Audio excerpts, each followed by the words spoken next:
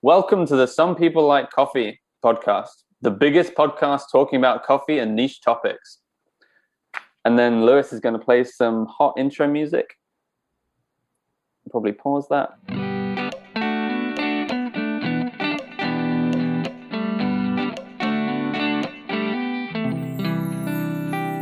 And then, Herbert, thank you so much for doing this.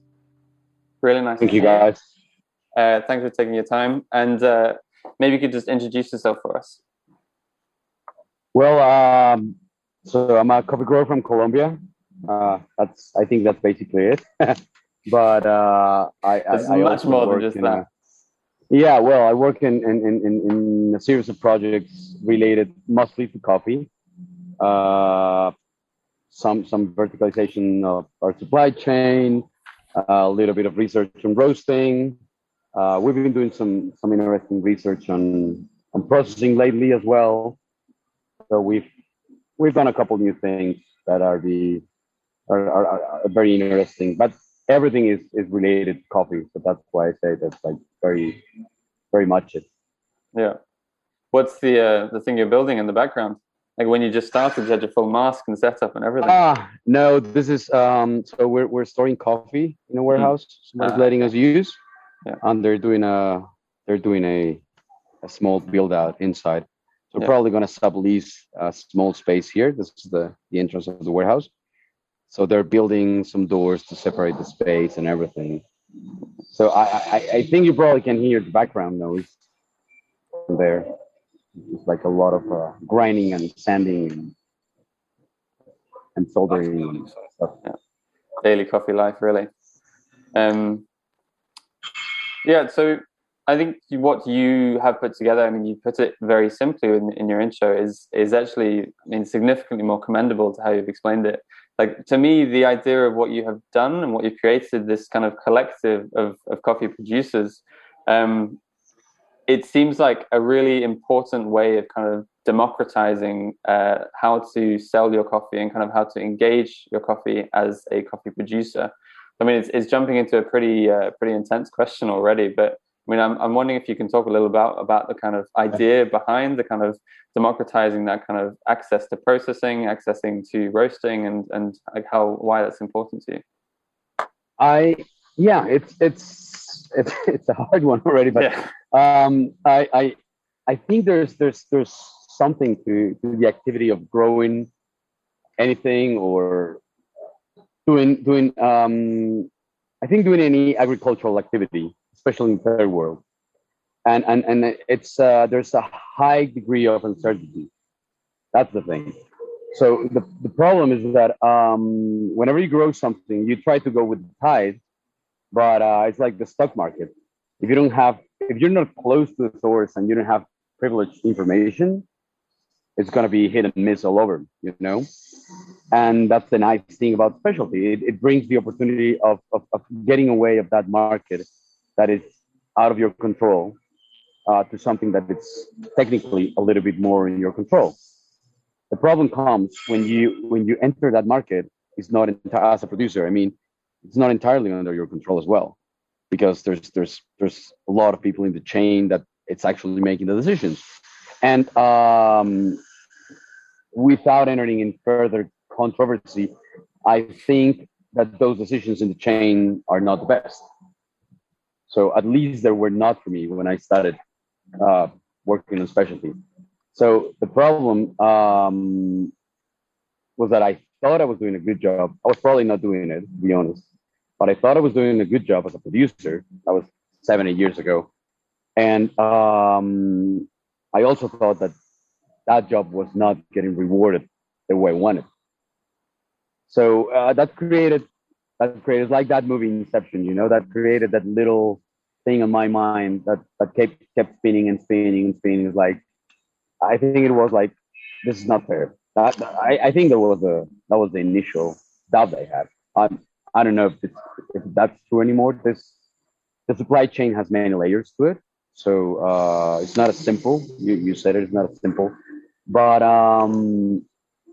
I think that the initial thing was I was not happy with what was going on, with the way I was I was participating on the supply chain, and I started trying to figure out ways of getting out of that cycle.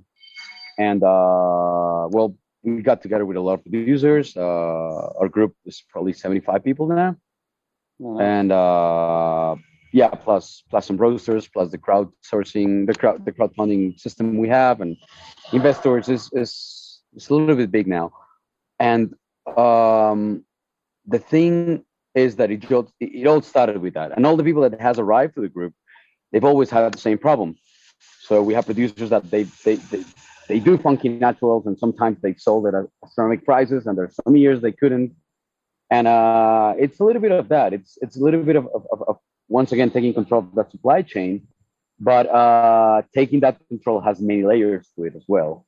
So it also required from us to learn as much as possible about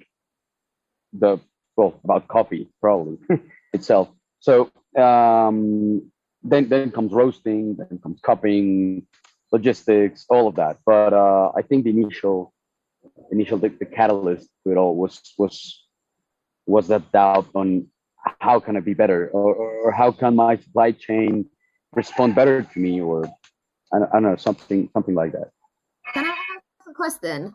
Where exactly are you located in Colombia? I think like some of the people who are listening might. I'm interested too. So yeah, me right now, like physically located right now, I'm outside of Pereira.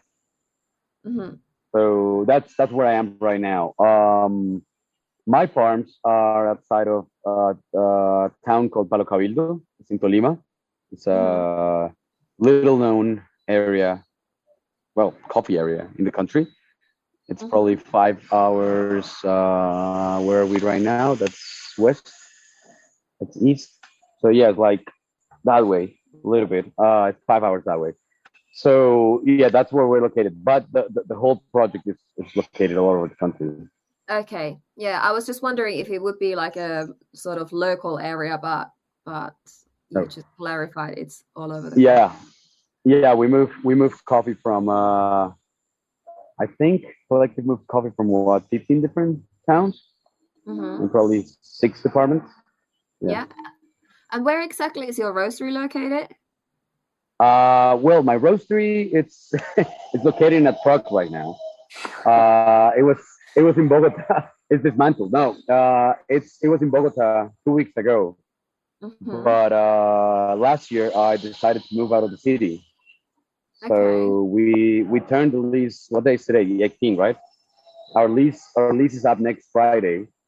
So everything, all of our warehouse, that what used to be our warehouse in Bogota, it's in a truck right now, including the roaster. So yeah, our roastery doesn't have a location yet, but it will in 2 weeks. So it's gonna be somewhere around here, around Risaralda, I think. Either here or Manizales, probably, which is the old coffee axis. Nice. Yeah, that's super interesting. Why move out of the city? There's a lot of reasons for that. Yeah, I was about to say. First out there, yeah. First one, my girlfriend wanted to move out of the city. Yeah. So, yeah, that was nice. Priority number one. Yeah. The thing is that she wanted to move out. She needed to move out because of work, and so I had to think how to adjust the rest of my life to it. That was basically it. So we started talking about that. When was that? November 2019. Actually, we had the discussion drinking wine with Ben Hamin. Yeah, so we were talking about that, and we're talking about Pereira. I mean, Hamin was like, "You should move here." All that, yeah. If he ever listens to this, he will probably recognize. Yeah, please. He will probably recognize remember the conversation. So that was the first thing, and then I had to adjust everything else. So I was doing some numbers in the project. I was already spending probably 6 months, 5 to 6 months a year in this area. So that was part of it. Then it was rugby. So I still play. I'm old, but I still play. So I I did. I didn't want to. I didn't want to go out of the city and stop playing. So fortunately, there's a good rugby team in Pereira. So I practiced with them a couple months to see, and that was another checkpoint, another check in the list. Sorry, and that was basically it. Then we made the numbers, and it made much more sense to the project not to be in Bogota, because there's nothing coffee related in Bogota. It's like we came to the realization that it's actually pointless to be in Bogota except for business. Like the whole idea of presential business, of course, right? Because it's not like that anymore. Like, well, you can have conversations anywhere unless you have a bad connection, you know. So that was the other point. We numbers wise, we saved probably 25% a year on expenses by moving outside of Bogota. Bogota is very expensive. It's like I think we talked about that, Joel, when we were in London. That I was telling you guys that it's actually more expensive than London. Really? So, yeah. Oh wow. Yeah, I think that of course, if you compare it one by one, London is it's a taximeter. You know, that's something that's one of the things I took out when I was in London. Like whenever I was looking at my card statements, and it's crazy. Whenever I took the tube or anything, it was I didn't want to look at that. But for what we make in the country, Bogota is very expensive, ultra expensive. So for you to get an idea, a pint of craft beer in a normal place could run of anything around 12 to 14 of our pesos. So of course, if you translate it to pounds, it's nothing. But if you compare units 1 to 1, it's super expensive. 15 for a beer. That's What? That's a lot. Madness. Yep. That Yep. would be. Oh, that's crazy. Yeah, there are places that you. When I visited Bogota, I went to this lovely beer place that I can't remember. It's actually, I think you recommended it, Ed. I did. Yeah. Yeah. Okay. I think it was you. You recommended this place. It was super good. Well, I'm What was glad the I name? recommended it. What was the name, Rosa? I can't remember that. It was on like you had to go like up to this like a quite like a steep hill in this area, and it had sort of like Was it a brewery? I think they had also their own beer. Massive space. It wasn't massive, but Okay. it was yeah. Maybe I don't Do know. you remember the name? You remember the name, Ed? I can't think of it off the top of my head. Yeah. I wish can't- I could. I'm Yeah, scrolling this through my was in map. 2019, Or in so Colombia. if I that's- remember it, I will then. Please tell me, Rosa, because I'll be. So that's the thing I miss the most about the city. To be honest, beer. Yeah. You can't get good beer here. So it's a shame. It's a shame. I just hope to have the office ready so we can have a keg and bring beer from any of our friends in Bogota. When does the collective Oh. become a brewery? Don't ask me those questions today, man. That will be ideal. I've been trying to brew stuff, but it's too aesthetic. I can't. Could you Well, not brew beer. cascara? Like a cascara? No. No, I have a.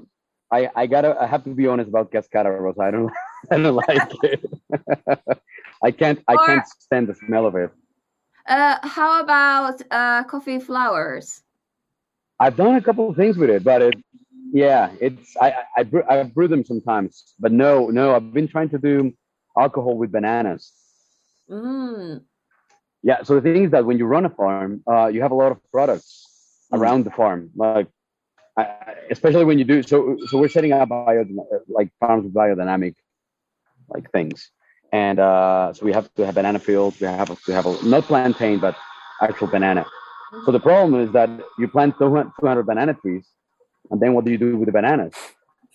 So like Make banana we've been bread. trying to we've done it. But it will be too much bread. So we've been trying to do banana wine. That's one of the things. But it's not that good yet. Mhm. But I think we're gonna get there at some point. Banana bunch. I remember the last time we spoke on the live. You were brewing something or other with next to your dog. There was this big bottle of something that you were brewing, and you were like, "Joel, this will taste really good. You need to try it." But I can't remember what it was. It was. Let me see what it was. Oh yeah, it was probably one of those experiments with sugar cane. Yeah. We've been doing we've been doing some. There's some local drinks called chicha and guarapo, and well, there's thousands. So they're done with corn, sugar cane, well, panela, pineapple. So yeah, I was brewing something with pineapple. I think pineapple and pineapple and sugar cane. Amazing. You It's mentioned good. um Sorry, Rosa? I'm gonna go back to a subject that you mentioned, biodynamic farming.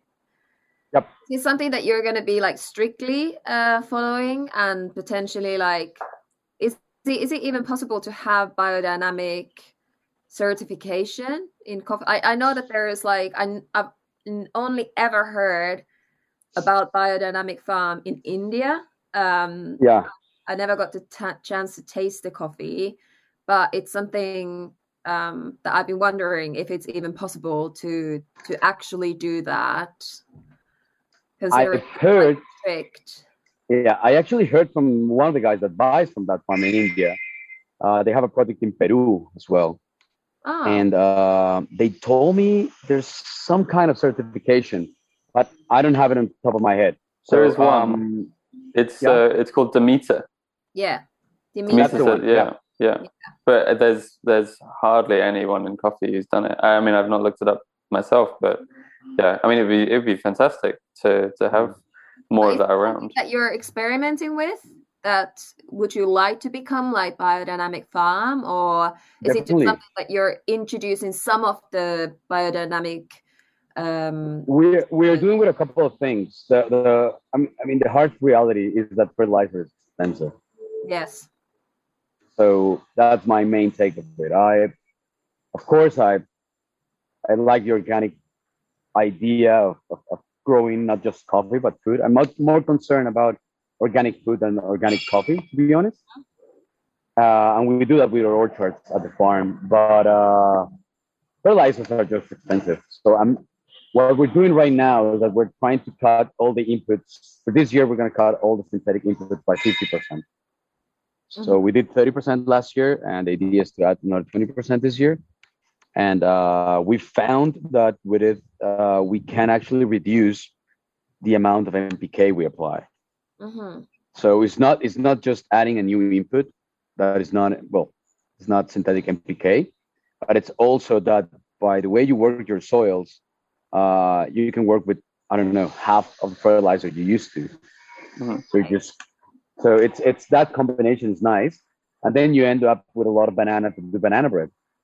So that's how does it affect the quality of the coffee? I don't have enough data to figure that out yet, to be honest. But I'll have to say that I've tasted a couple. Let's call them for the effect of this. Let's call them heirloom, like some geishas and tipicas and stuff like that. Done in something very close to organic, and they're outstanding. So they actually, I've heard it. Once again, I don't have enough information, but I think that those varietals really like and really respond very well to that way of doing it. You know, because I don't know if you've ever heard the expression that Caturra and all the Catimore offspring, they are like high performance athletes in the bad way. Mm-hmm. That you just have to feed them, but they will outperform. Yeah. Overperform. I don't know, but you have to feed them everything you have, and it's very expensive to maintain them. So it's like Michael Phelps swimming. You know, you got to feed the guy 10,000 calories so he can win a medal. The same thing with a Caturra. You have to put a lot of inputs there. And the downside will be that one day your soils are going to be ruined. Yeah. So if you try the same idea, and that's what I've seen. Once again, I don't have enough information to actually make a statement about it. But what I've seen at the farms and what I've seen some people in the project is that Típicas, Geishas, like all of those are not like heavily hybridized. They respond very well to that kind of treatment. It also has to do with the soil quality. It also has to do with the shade, with wind barriers, like all of that. The cycles of the plant are better.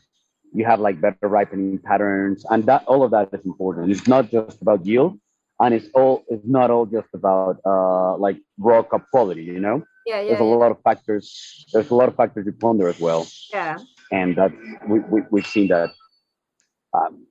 I don't know. It's something like when you jump right into it, you gotta be fully convinced. I still have to fight. We have a small council inside the farm, so it's a council, the farm council. So it's me, the post-harvesting agronomist, Norita, which is the farm manager, and my mom. That's the council. It's 4. It's terrible because it has to be 5, but we don't have 5 members. It's just 4. And it's always a little bit of a struggle because Norita, the farm manager, she's on my side all the time. So it's like, yeah, we have to do things better. We have to put shade. We have to plant orchards. We have to diversify all that. Yeah. The agronomist and my mom, they want numbers. So they're like, we want. So it's been a struggle, but we've managed to get to a middle term between the two of them, and it's actually pretty nice. It's actually pretty nice. Yeah, I mean, this is something that I've been thinking because I'm very into natural wine, and a lot of the natural wines, like the best ones, are actually the farms. Even if they don't have biodynamic certification or anything like this, they are very much like, literally, like when you look at some of the best best wine vineyards, they are just like, they're just like a bush. Like there's like flies everywhere, and like the vines are literally just growing. Like you might be like, oh, this is just like some abandoned vineyard. But is the quality better? Like the actual. Yes. So you would say that the and why do you think? Yeah.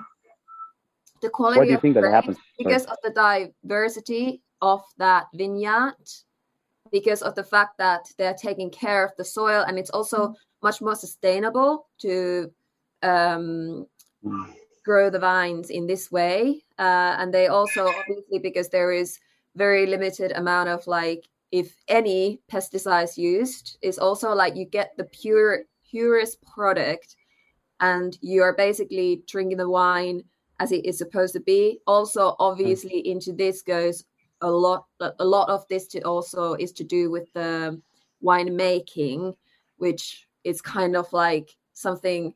I'm not saying that us roasters, that we are the winemakers of the coffee industry, but like, obviously we then they bring out the best out of those grapes.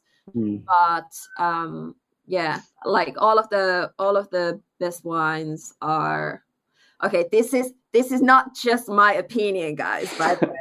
No, I get it for sure. I mean, I've heard it. I've read about it on rum, actually. Yeah. So I produce rum at the farms. That's the next thing we're doing. So I have 100 bottles right now on. Ooh, I love rum. On aging. Nice. Well, I'll make sure to send you a bottle when they're ready.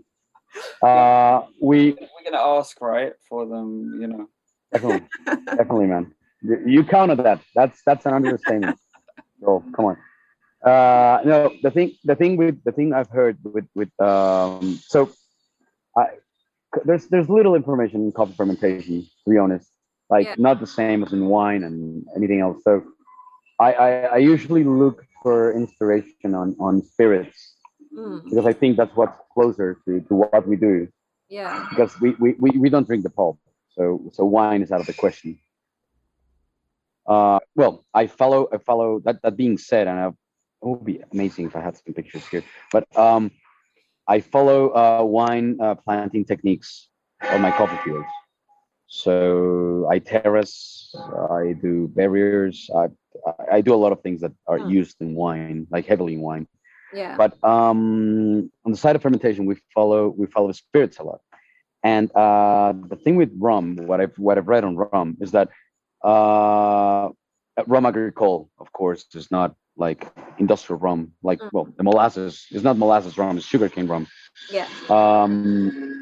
So what I've read is that when you do sugarcane rum, like rum agricole, on organic fields or biodynamic in this case, but that was about organic. Your reduced use of pesticides increases the what's the word in English? The biome on your field. Yes. So you actually have better access in big quotes to yeast, to a lot of yeast on the surface of your sugar cane or your canes themselves. Yes. So when you grind them, when you grind that all and you put it on the mash pit, your fermentation is healthier Yeah. because natural selection already did the job for you. Yeah. When you have heavily sanitized, heavily sterile, I don't know, vessels. Yeah. It happens the same in wine. It happens the same in coffee. Exactly. Your fermentations are crap, Yeah. and you're not tasting anything, and you end up with industrial coffee, industrial Yeah. wine, industrial rum, and Yeah. industrial everything, and then we'll be sad people. Yeah, I think there's a lot of similarities, and it is like I'm really fascinated about both of the industries, and specifically like I've visited so many vineyards, and luckily I have also had the opportunity to visit Colombia and Brazil, and hopefully other countries as well will in the future.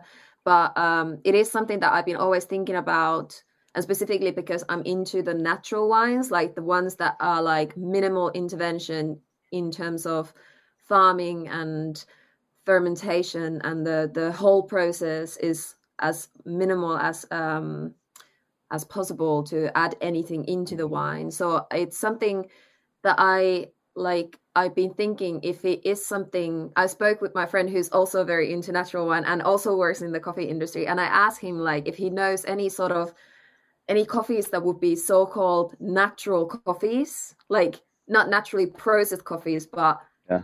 farmed, and like everything is just like that. It's basically, I suppose, like forest Yeah, coffees would be yeah. something, but like I'm just wondering if it's Have you tried? This will be a little bit of an ad. Sorry, guys. We call it payola in Spanish. Um, it's when you get interviewed in a radio station or something, and you put a little bit of an ad there. Yeah, That's, we call it the that's how it plug. works. The plug. Plug. Yeah. Yeah, Yeah, the plug. Well, Yeah. well, Hey, you're our guest. You Rosa- can plug anything you want. okay. We're plugging the rum. Rosa- We're plugging the banana wine. we're talking about what? So, but here it comes the real plug. No, have you tried El Crucero, Rosa? The coffee from Anna that we moved from Anna Mustafa.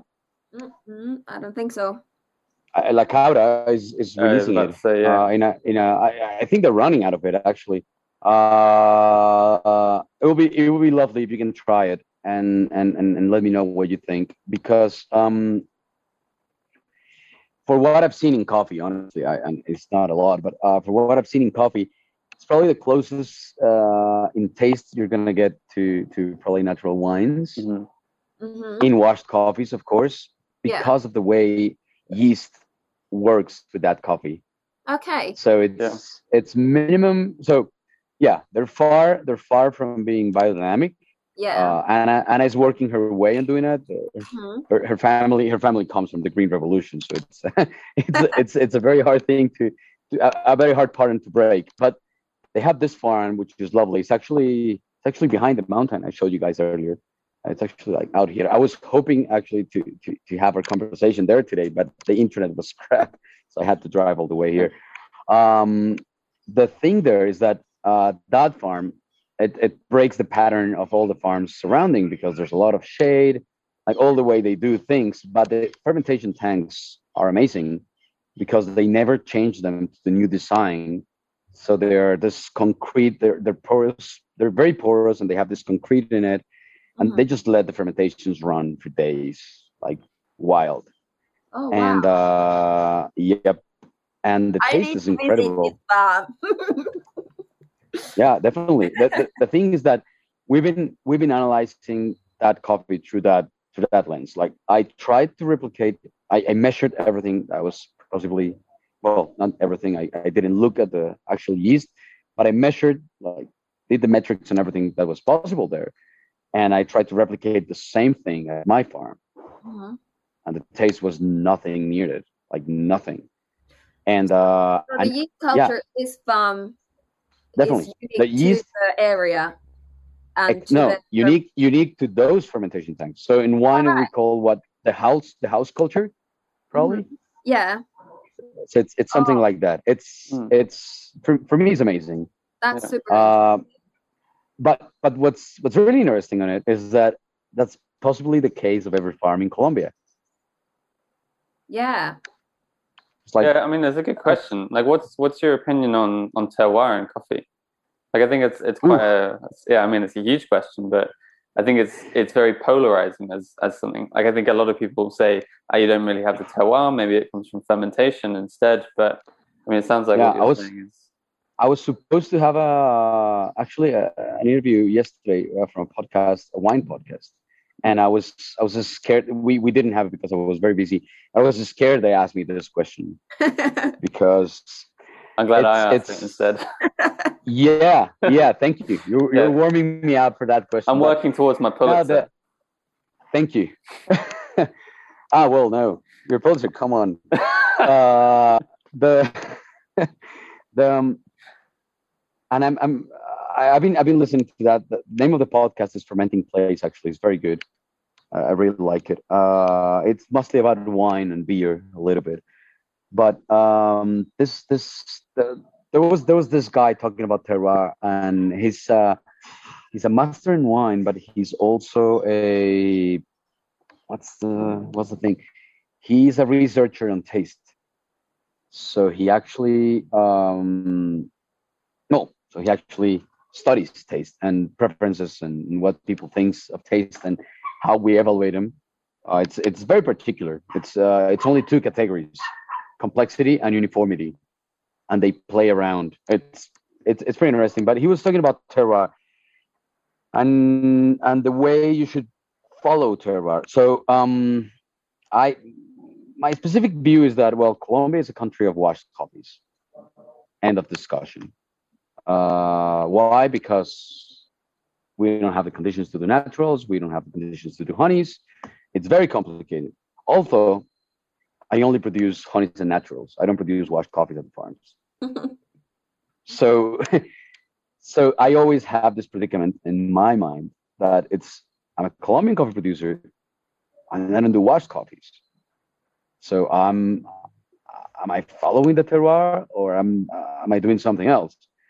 So the question is why we do washed coffees. We do washed coffees because once again we don't have the conditions. It's very risky, But at the same time, what was known as the Colombia profile in the world.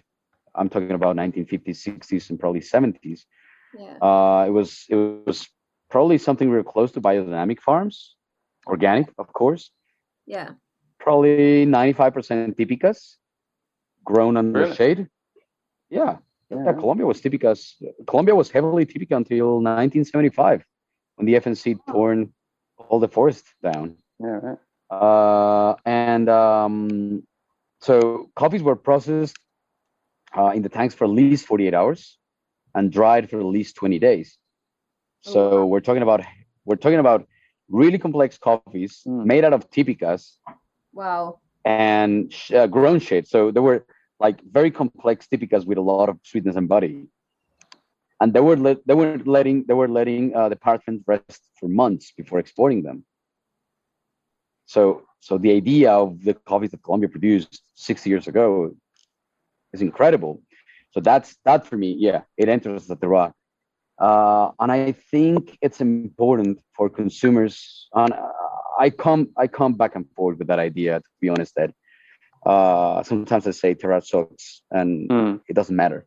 But right now you caught me in a phase where, where I think that yeah, it is important. It gives you an idea of what that area produces, and it gives consumers an idea of well, of what they're drinking, you know. Yeah. And it gives you an anchor to be able to say, hey, this tasted something, and that takes out all of those heavily processed coffees that you see around that taste the same. I have a problem with that, to be honest. It's like there's a lot of coffees that people has gone so far with processing that they taste like rotten. And it's no, they're good fermentations. They're good fermentations, and well, Rosa, you like natural wines, and they're natural wines that actually taste like, yeah, like compost. You know? Yeah, they taste like barnyard. Exactly. But there are areas like I don't drink that type of natural wines. Like those can get in the bin. But yeah, I can see what you mean. Like so I think you have to take baby steps, you know. yeah. So if you first want to get into experimentation, learn how to do the basics, follow the terroir, follow what your area produces. But then there comes a question: is like, what is actually terroir, you know? And that's a big one. That's yeah, because then terroir itself. But for example, once again, Anna's coffees. Will that be considered an expression of her terroir? Like it is that in the purest sense of it. Yeah. But none of her neighbors, well, right now, none of her neighbors do that. I think the next step will be trying to do the same fermentation at a neighboring farm to see if it tastes the same. Yeah. But the actual conditions of her tanks, it's what's changing the flavor. Yeah. So but usually it is that you almost need that someone to, like how I think about, for example, in the wine industry in Loire, there were like some producers that just basically they was just like, you know what, we don't care about the rules, we're just gonna do it our own way, and then suddenly like everyone is just like, what are they doing? Like why is their wine tasting so good? And I suppose like this can be also the case in this specific farm, like well this guy from the podcast, actually from the guy I was telling you about, the mastering wine that works in taste, he was saying something that really stuck on me is if you have bad conditions, if your terroir is known by being terrible, if your varietal is known for not having anything spectacular in particular, yes, you should immediately get out of it, you know. That's what he was saying. Yeah. But if your terroir is something to strive for, yeah, you should stick to it. Yeah. That's what he was saying, and it's very well. It resonates on my head a lot. Why? Because I have two farms. So I have a farm that's low and it's crappy, but 90% of what I sell comes from that farm, because that's the old farm, and we make it taste good. We make it taste good by getting out of the pattern. So that's the problem with Colombia, is that since we destroyed all of our cultivar diversity and all of our richness, or so-called richness, at least we call it the environmental alimony, or the environmental like reserve, you know. So we destroyed all that, so we don't have that anymore, and we have to look for answers in processing, you know. But then I'm planting this farm, which is 40 minutes away of the old farm. That farm so the old farm is 1350 meters high. The new one starts at 1820. Oh, it's ultra high. I'm just planting Típica, Sidra, Tavis, Pacamaras, like Mocha, you name it. And the flavor is very particular. Like right away, you pick whatever. That farm is gonna taste amazing. So in that farm, I'm not gonna. I just want to focus on having very good cherry, picking it well, and don't screw that up. It's a little bit of what happens with Taquesi in Bolivia, for example. That's what they do. They do a good. It's one of my favorite coffees in the world. I don't Amazing. I don't blame you. I don't blame you. Yeah. And the truth, one of the things about that coffee, at least they're washed, is that it's not heavily processed. Yeah. I was surprised when I figured that out. I was talking with, I can't remember her name. I think it's Mariana. Yeah, one of the owners of Takesi, and she was telling me, no, we run that coffee through the demucilagenator, and I was like, crap, why? I didn't understood that. Then I tasted it, and I was like, shit, that's. Sorry, can I say that on the podcast? You said it now. You already said it. We went so far. All right, you can put a beep on it. Sorry. So I say should. It makes sense. You're tasting the coffee on its purest form. They're not fermenting it. So that's a question. What do you guys think is the purest form of coffee processing? It's such a hard question. I think What do you think, Rosa? To me, it's always washed, but Is the purest? Yo, what do you think? I only drink naturals, so I have to say that, right? Because I guess an argument about a natural is surely that by pulping it, you're removing the cherry, and then without the cherry, you then don't have the natural aspect of it. So there's a process already. But then with a natural, there's no process, so it's completely untouched. But like for me, I think. A geisha is always, the pinnacle of what a lot of people talk about. But most of the time, I have found that the best natural geishas will outperform the best Bosch geishas from what I have tasted. That's my own personal opinion of drinking coffee. And I think for me, I agree on that. Sorry, Rosa.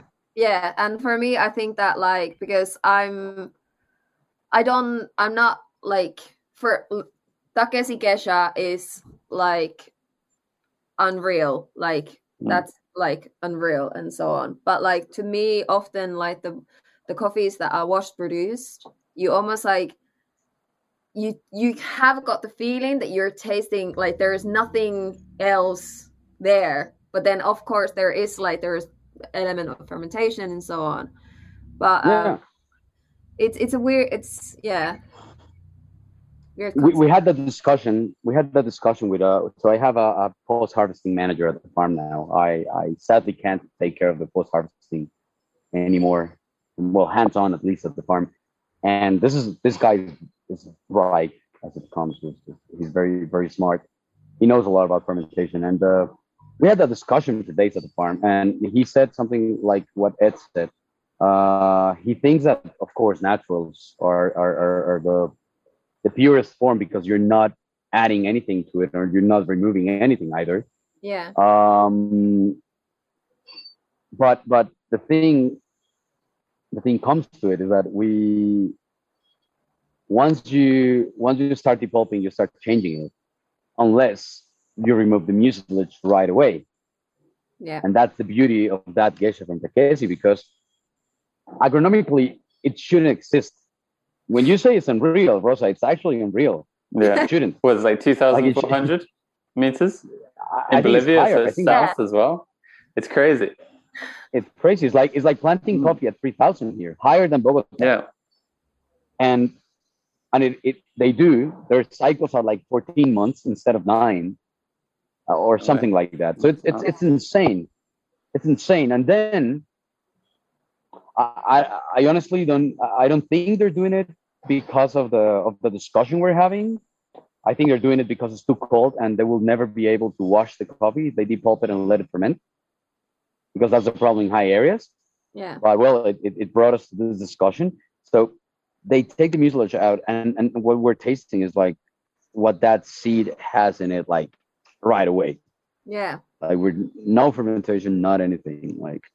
The best thing that can happen to it is probably fast drying as well, and it will be the opposite. It will be the total opposite of what I stand for in coffee, for example, which is slow drying, slow fermentations, long fermentation, and all that.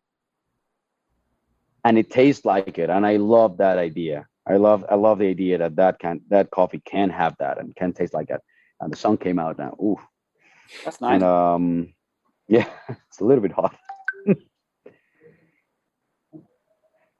I was so Yeah, that's my take on terroir, I think.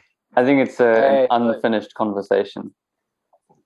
an unfinished conversation for a part 2 at some point. Yeah. So every time we do one of these podcasts, we like to ask weird, wonderful, and cheeky questions. So here's a weird and wonderful question for everybody.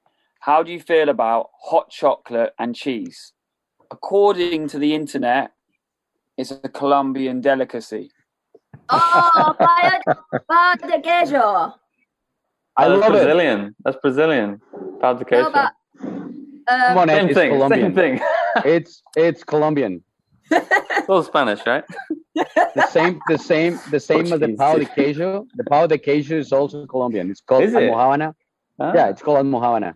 okay. It was created in Bogota, and Brazilians stole it. No, I'm just yeah. kidding. That's something Colombians will always say. But I love Joel. I love hot chocolate with cheese in it. And In it. if you can, yeah, and if you can put pieces of bread and pieces of arepa as well inside the chocolate. It's like a huge bowl of chocolate with all that in it. That takes me. So remember that. Do you make it with milk or? No, it's usually water chocolate. Okay, that's But a bit more. It could be with. Yeah, it could be no. What's No, the it will be cheese weird. like? What cheese? Stilton? Ooh. Cheddar? No, it's a very good question because I've done it just with 3 types of cheese. I love the 3 of them. It This depends fondue on or my what? mood. Oh, mate, it's It could be that's what it is. It's like Fondue. Colombian fondue. No, you know the thing. The name of the I won't say the dish. The name of the dish. It's migote with an M. So it brings me back to childhood because that's what my granddad used to do. So I spent a lot of time with my grandparents because my parents work a lot. And whenever I sat down with my granddad came. My grandfather comes from this area actually. I'm returning back to origin, you know. And he moved to Bogota when he was probably in his 50s. So he has all this weird quirky rural customs and manners. And they had dinner at 5 p.m. And his dinner was small, but after dinner he had this big bowl of chocolate, and he started putting all that in. So yeah, I love that. It's weird. Whenever we have someone from outside Colombia visiting it, they think it's disgusting. And we also do it with agua panela, which is hot sugarcane Yeah. water. Like you've had it. So the cheese we do is that with coffee in Finland. yeah. No way. Yeah, we put cheese in coffee. What? Yeah. But is it melted or is it just like hard Oh, chunks is of this cheese like or? a squeaky cheese that you put in it? That's why I was asking, like, what sort of cheese do you put into the chocolate? Well, so in Colombia, we don't have any cheeses. We're not very proficient with cheese, sadly, but we have 3 types of cheese that we use in it. And then they're all kind of a derivative of mozzarella cheese, kind of. So we have a soft mozzarella, which is called double cream. We have like a harder mozzarella, but it's like very, it breaks down very easily, which is called campesino cheese, like rural cheese. Yeah. And that's very good with it. And there's the cheese that melts a little bit. It's kind of our Gouda, probably the Colombian Gouda. It's called paipa cheese. So it's a little bit mature and a little bit harder. But when you put it inside chocolate, it melts. So yeah, Joel, the idea is that if you put the cheese in it and you put everything else, then you start getting it with a fork or a spoon, and everything is a little bit melted. It's just amazing. So it's like a fondue. Yeah, I have to. I'd never thought of it. You just ruined it for me, Ed. And I'm just kidding, man. Can you send us your grandfather's recipe and we can all try it? Go ahead. Eduardo, start the. Go on. Sorry, my computer just messed up a little bit. All right, so I think you've already alluded to it, but football or rugby? Rugby. Favorite team? London Wasps. Wasps. Interesting. All right. London Woo! Wasps. Was that I thought you were going to say Harlequins. I really thought you were going to say Harlequins. Sharks is always the I one that's love in my head. I used to work in a cafe that the Harlequin team came all the time. But did you enjoy that, Rosa? I was about to say that sounds like Did a I great place to enjoy work. that? Well, they No. came for coffee or for beer? Coffee. Ah, yeah. They so were you really, will really enjoy lovely that. guys. Yeah, you don't Shout want out rugby Harlequin people team. coming. Yeah, you don't want them coming for beer afterwards. Oh no. Yard of ale. When they're all tall, built, white middle class men. Yeah. What? But they're Nothing. very kind people. They're very kind people. Yeah. Lovely. Yeah, I'm sure they are. Lovely. All right, then Oasis or Blur? When that's a hard one. When I was 17, probably Blur, probably Oasis. Sorry, but now Blur. Yeah. Yeah. When was the transition?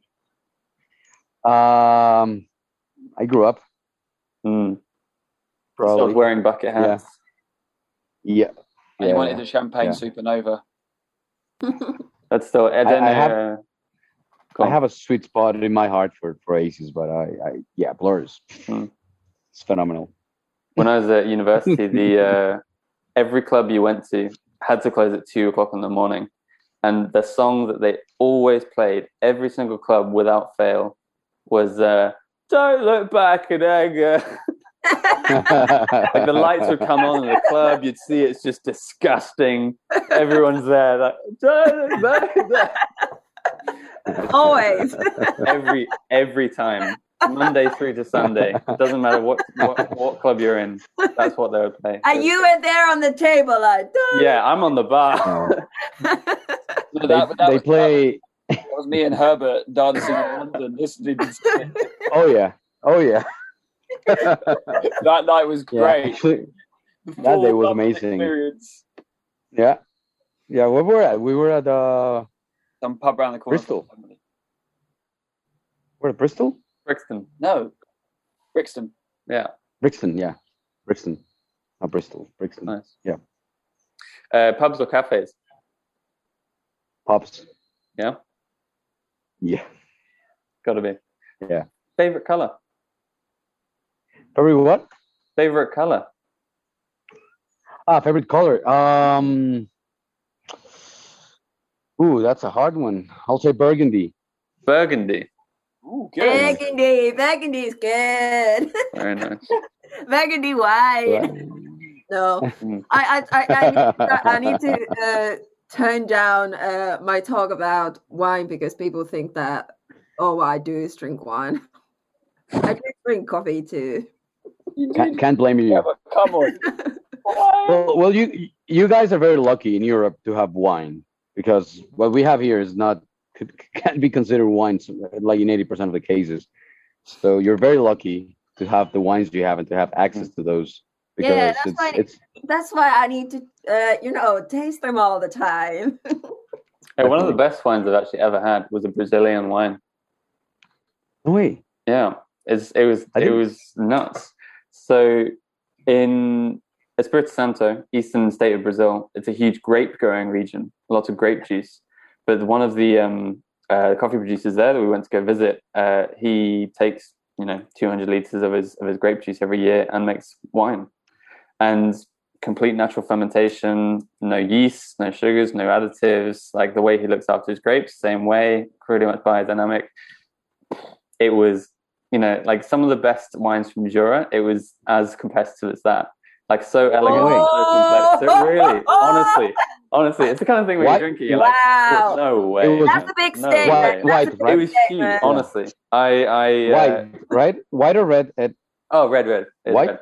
Red? Red. Oh, right. Yeah. Couldn't all the Jura I had is white. Yeah. It was a crazy experience. The kind of thing where you smell it, you take it and you're like, okay, let's just, it's the ceremony. It's nice. And you smell it, and all of us were like, in fact, I was actually there with the guys from La Cabra, and we were smelling it, and all of us looking at each other like, this is crazy, right? This is nuts. Yeah, unreal. Great wine. Well, that's all the good 5 questions we had. Hmm. So, There you go. That's pretty good. Yeah. and we're now you got me much- thinking up. You got me thinking about that wine, man. We'll send you Or a some. You send us some champagne rum, and then Well, no, I didn't. I didn't know Brazil produced wine. Huh. Ooh. Bolivia does Interesting. too. But I've not had any good. Yeah, I've Bolivian heard Bolivia. Mm. Yeah, no, Chile and Argentina are great, and you go to Mendoza, and Mendoza has amazing wines, but they're very hard to get here in Colombia. But yeah, it's the access to wine here in Colombia is very, very, very hard. Hmm. Hey, last Very one. difficult. Dark or white rum? Dark. Yeah, I love aging. Yeah. Oh my god. Ugh, I need to go and get some rum now. Yeah. Well, it's the evening for us, so it's fine. Fine. Yeah, it's I can't. I have to drink after all this coffee. I have to drink like 2 liters of water. I have practice in 3 hours. So Really? yeah, it will be beer for me after practice today. Nice. Last but not least question. Have you still been? Are you shooting your new team? Are you photographing your new team? Not yet. We haven't. So I already brought all the equipment. I am actually fixing my large format camera. I have the medium. I have the medium ready as well for doing the project. The problem is that I only take those pictures after playing a game, and with COVID, everything is, yeah, and we're actually kind of breaking the law, I think, because we started tackling last week, so we shouldn't. But it's hard. So yeah, the plan is to do it, but I'm not doing it yet until we start playing games again, which I think is going to be like in a month. As soon as I do it, mate, I'm gonna send you some. I'm gonna send you some in a minute. I scanned a whole film a couple weeks ago, and it came out pretty nice. Pictures like from 3 years ago. Oh, sick! Look forward to seeing them. I know we can have that conversation for the rest of the evening, but our sponsors, otherwise known as Lewis, will tell us off. But mate, if I would like to say to people that are listening, if you'd like to press the subscribe button and listen whatever format you'd like to meet this legend or wherever you are on the screen. This one. Or all of us can point down.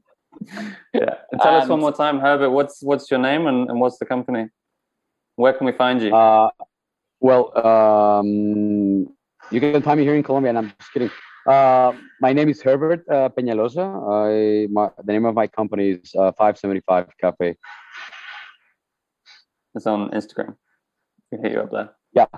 Yeah, that's on Instagram, or just Google it, and there's a couple things. Thanks so much, Herbert. De nada. Cheers, bro. Quitos. Thank you. Thank you. I'll let you back. Bye. Oh. Yeah, have a good. Bye. You too.